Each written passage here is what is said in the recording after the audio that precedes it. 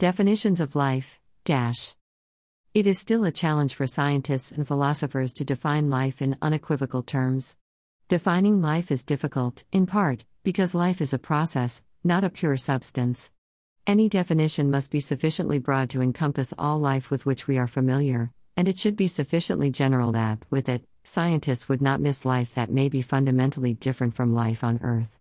Life is a characteristic that distinguishes objects that have signaling and self-sustaining processes, i.e., living organisms, from those that do not, either because such functions have ceased, death, or else because they lack such functions and are classified as inanimate. Biology is the science concerned with the study of life. Living organisms undergo metabolism, maintain homeostasis, possess a capacity to grow, respond to stimuli, reproduce and, through natural selection, adapt to their environment in successive generations. More complex living organisms can communicate through various means. A diverse array of living organisms, life forms, approximately 8.4 million forms of life, can be found in the biosphere on Earth, and the properties common to these organisms, plants, animals, fungi, protists, archaea, and bacteria, are a carbon and water-based cellular form with complex organization and heritable genetic information. In philosophy and religion, the conception of life and its nature varies. Both offer interpretations as to how life relates to existence and consciousness, and both touch on many related issues, including life stance, purpose, conception of a god or gods, a soul or an afterlife. Hylomorphism. Hylomorphism is the theory, originating with Aristotle, 322 BC, that all things are a combination of matter and form.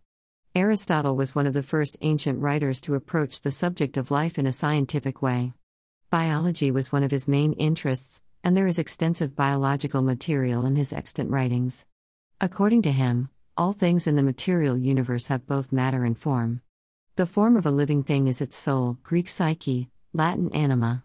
There are three kinds of souls: the vegetative soul of plants, which causes them to grow and decay and nourish themselves, but does not cause motion and sensation, the animal soul which causes animals to move and feel, and the rational soul which is the source of consciousness and reasoning which, Aristotle believed, is found only in humans. Each higher soul has all the attributes of the lower one. Aristotle believed that while matter can exist without form, form cannot exist without matter, and therefore the soul cannot exist without the body. Vitalism. Vitalism is the belief that the life principle is essentially immaterial. This originated with Stahl, 17th century, and held sway until the middle of the 19th century. It appealed to philosophers such as Henri Bergson, Nietzsche, Wilhelm Dilthey, anatomists like Bichat, and chemists like Liebig.